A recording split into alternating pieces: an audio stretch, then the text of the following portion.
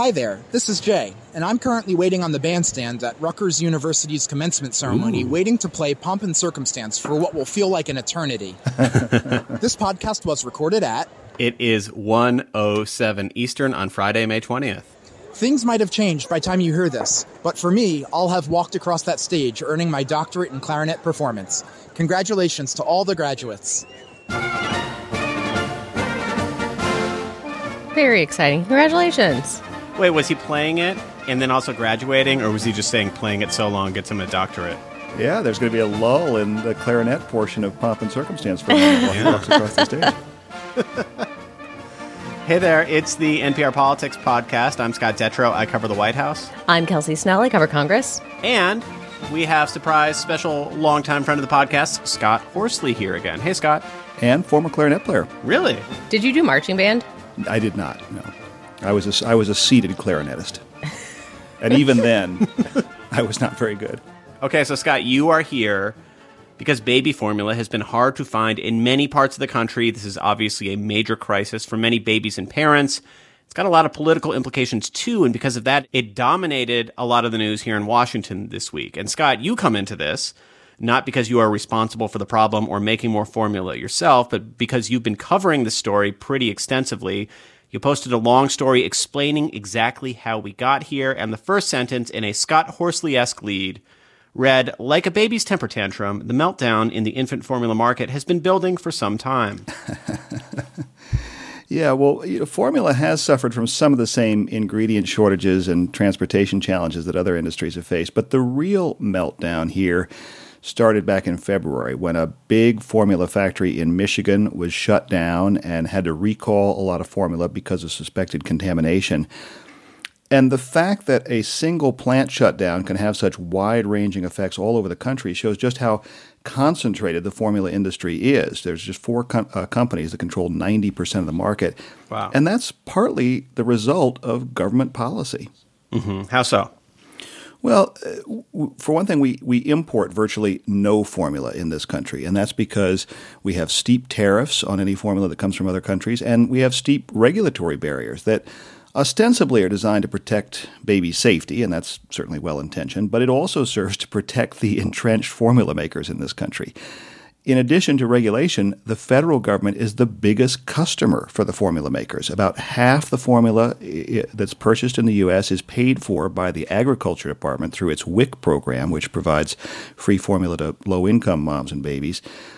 And the way that works is each state signs an exclusive contract with one of the big formula makers. The government gets a price break, and the company gets a captive market in that state. That company gets not only all the WIC business, but research has shown that whichever company has the WIC monopoly tends to get a lot of the other business as well. Grocery stores tend to give that company the most shelf space. Pediatricians probably recommend that brand to their patients. And Abbott, the company behind the shuttered Michigan plant, has the WIC monopoly in about 2/3 of the states, and that's where we're seeing some of the most pronounced shortages. So can you remind us about what the White House has actually done so far to try to deal with this?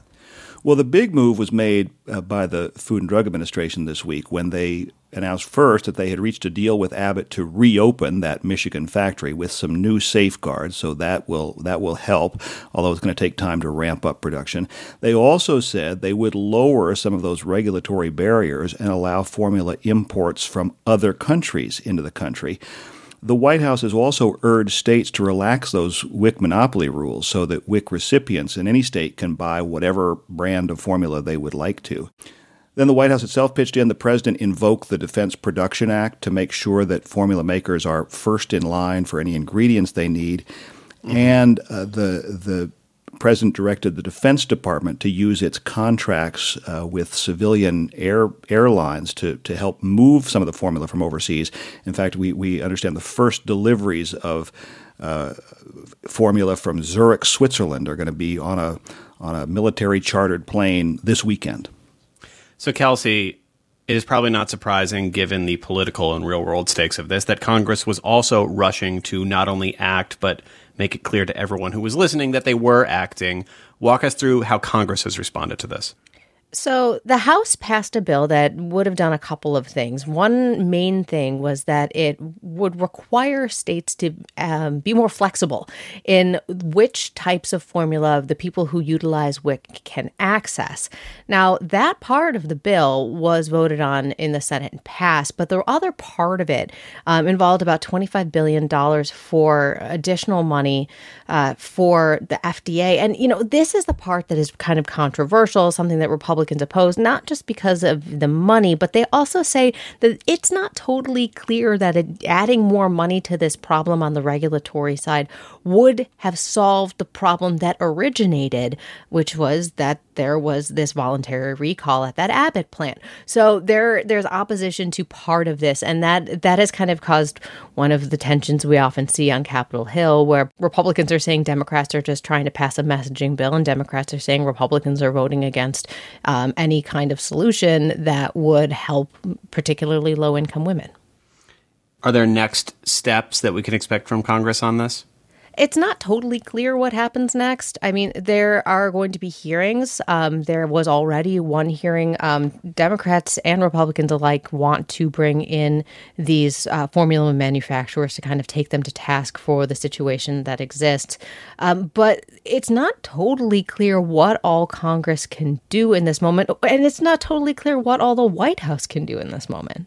And Scott, I think that gets to the last thing I want to ask you. To take a step back, there have been so many supply chain issues over the last few years, supply chains that we never thought twice about for decades and decades of the global economy because they worked so well, but they always worked so well with little margin for error, right? Like the just-in-time economy is the way that we talk about it. We're able to ship things around the world immediately as we need them, but COVID and so many other things have made that harder. And there have been so many conversations about whether bigger changes are needed. And one of those big changes that keeps being mentioned is maybe the U.S. needs to have much more of a domestic supply chain, not rely on other countries. But that doesn't apply here.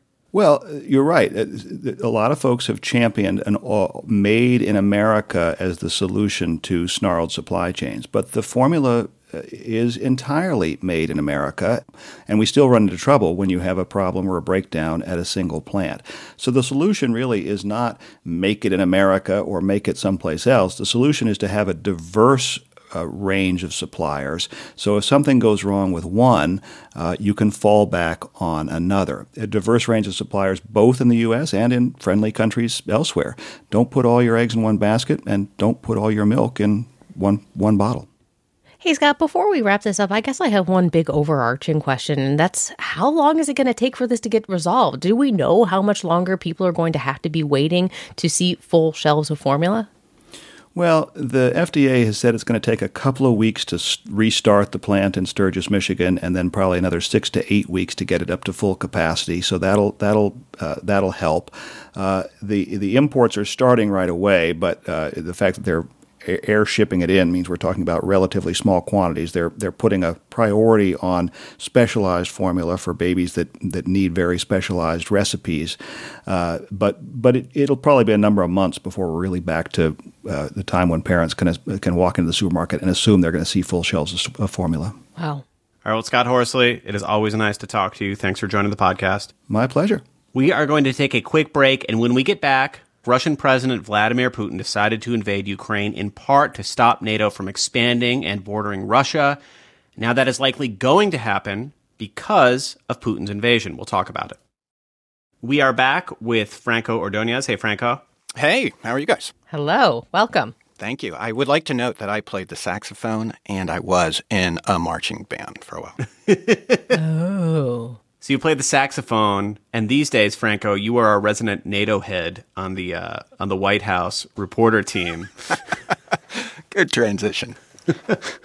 So I'm glad to have you. You were there in the Rose Garden yesterday when President Biden was joined by the Prime Minister of Sweden and the President of Finland to make this big announcement. Today I'm proud to welcome and offer the strong support of the United States for the applications of two great democracies and two close, highly capable partners to join the strongest, most powerful defensive alliance in the history of the world. So let's talk about that. Let's talk about what it means. But starting off, Let's just back up a little because we talked a lot about NATO in recent years, going back to former President Trump regularly undermining it, and now it's obviously in the news a lot. But let's remind everybody of the baselines here. Why did NATO come about, and what did NATO become in the post-Cold War years?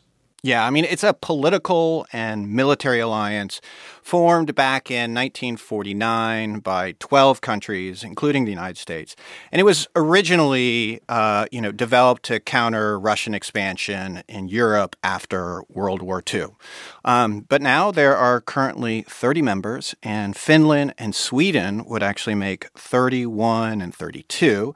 And it supports democratic principles, but really the core is that it's about members agreeing to come to the aid, military aid, if any of the others come under attack. And one of the many things that have happened since the Cold War ended that have really upset Russia and Vladimir Putin in specific is NATO's borders have gotten more and more eastward, and several countries that were part of the Soviet Union are now in NATO. That's something that Putin had a huge problem with. But as that expansion happened, Finland and Sweden were always kind of on the fence about joining. Why was that, and what's changed? Yeah, I mean, it's really amazing. I mean, less than 3 months of war in Ukraine has persuaded both of those countries to scrap decades of official independence. And they remained independent or non-aligned because they did not want to provoke Putin, and they did not want to provoke an invasion.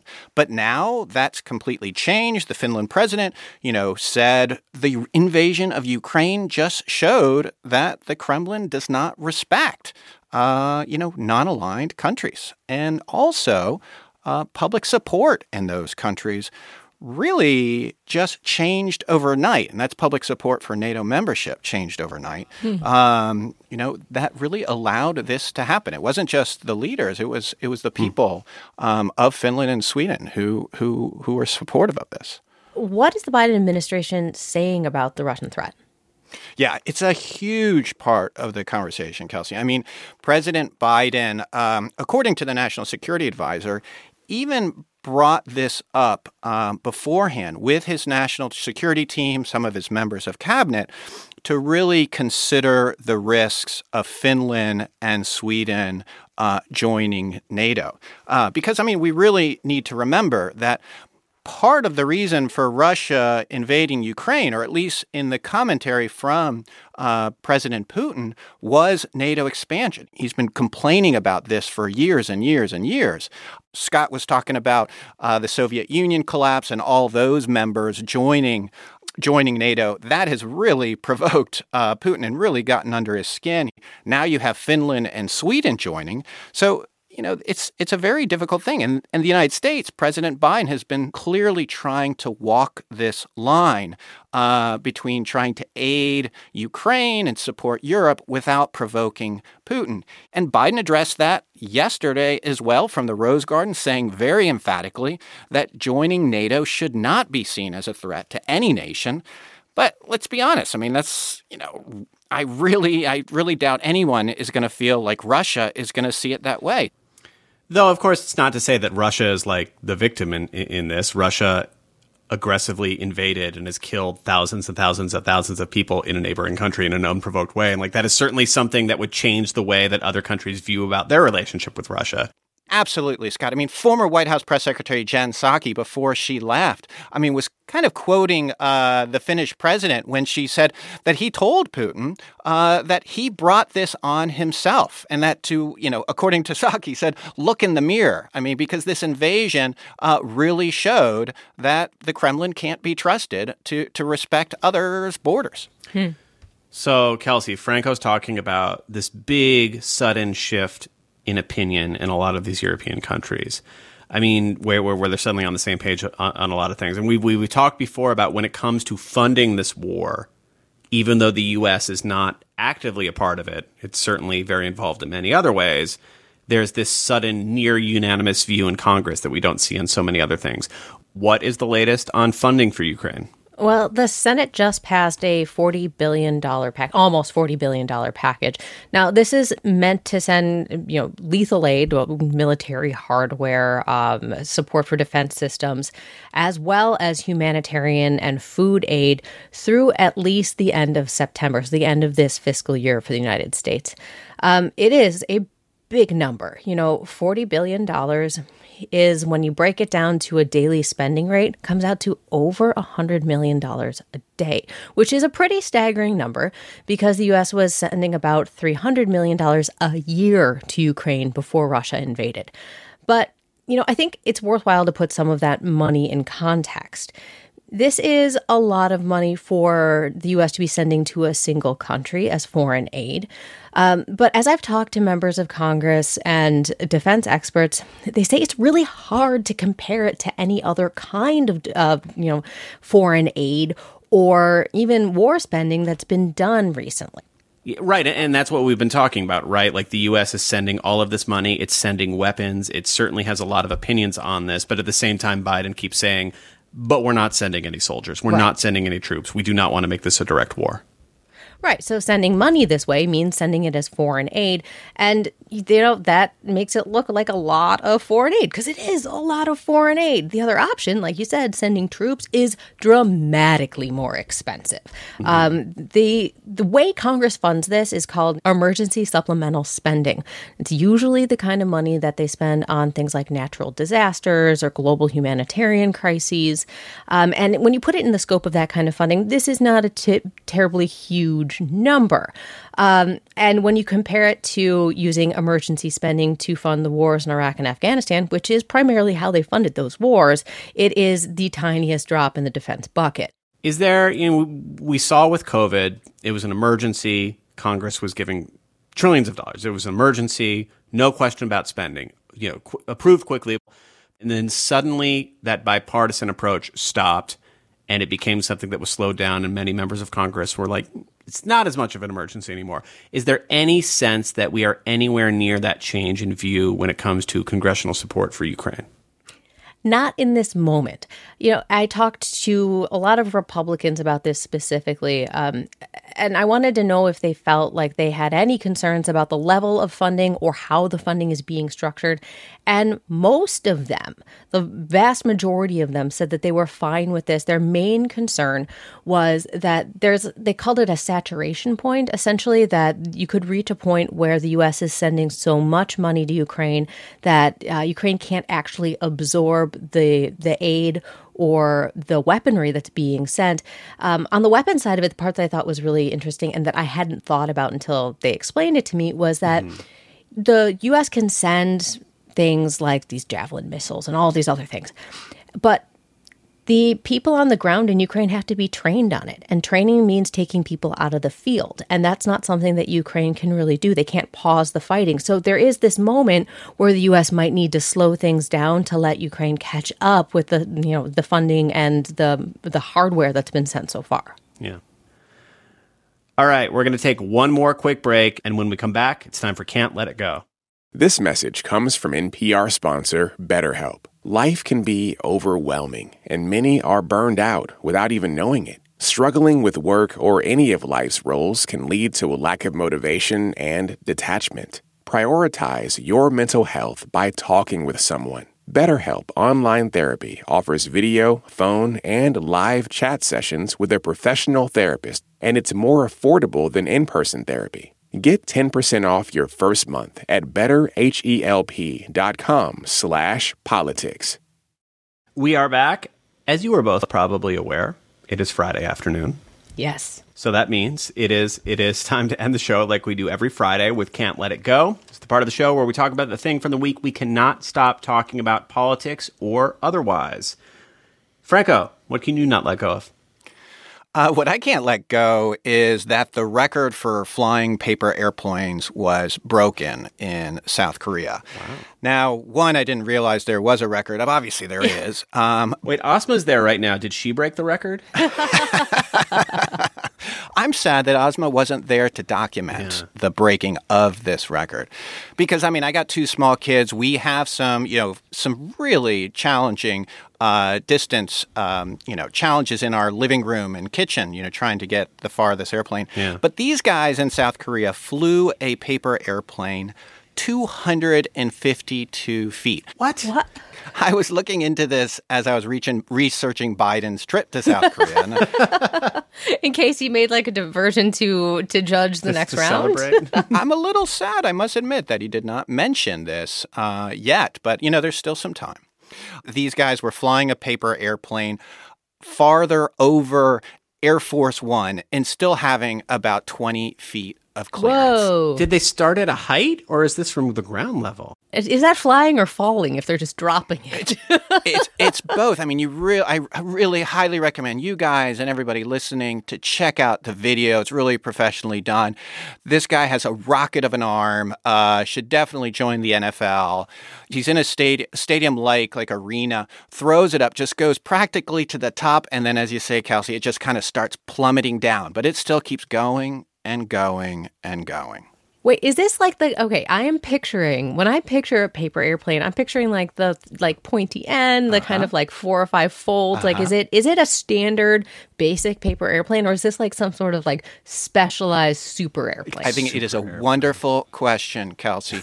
The only, watch the video, only requirements we're allowed is the piece of paper and a small piece of tape. Whoa. They went so far in this video that he started to fold the pieces of paper and make the airplane together. And my son and I were watching, and my daughter, and they started to blur out the screen where they were making it. Proprietary folding technique. I was like, oh. I found the video, and this is incredible.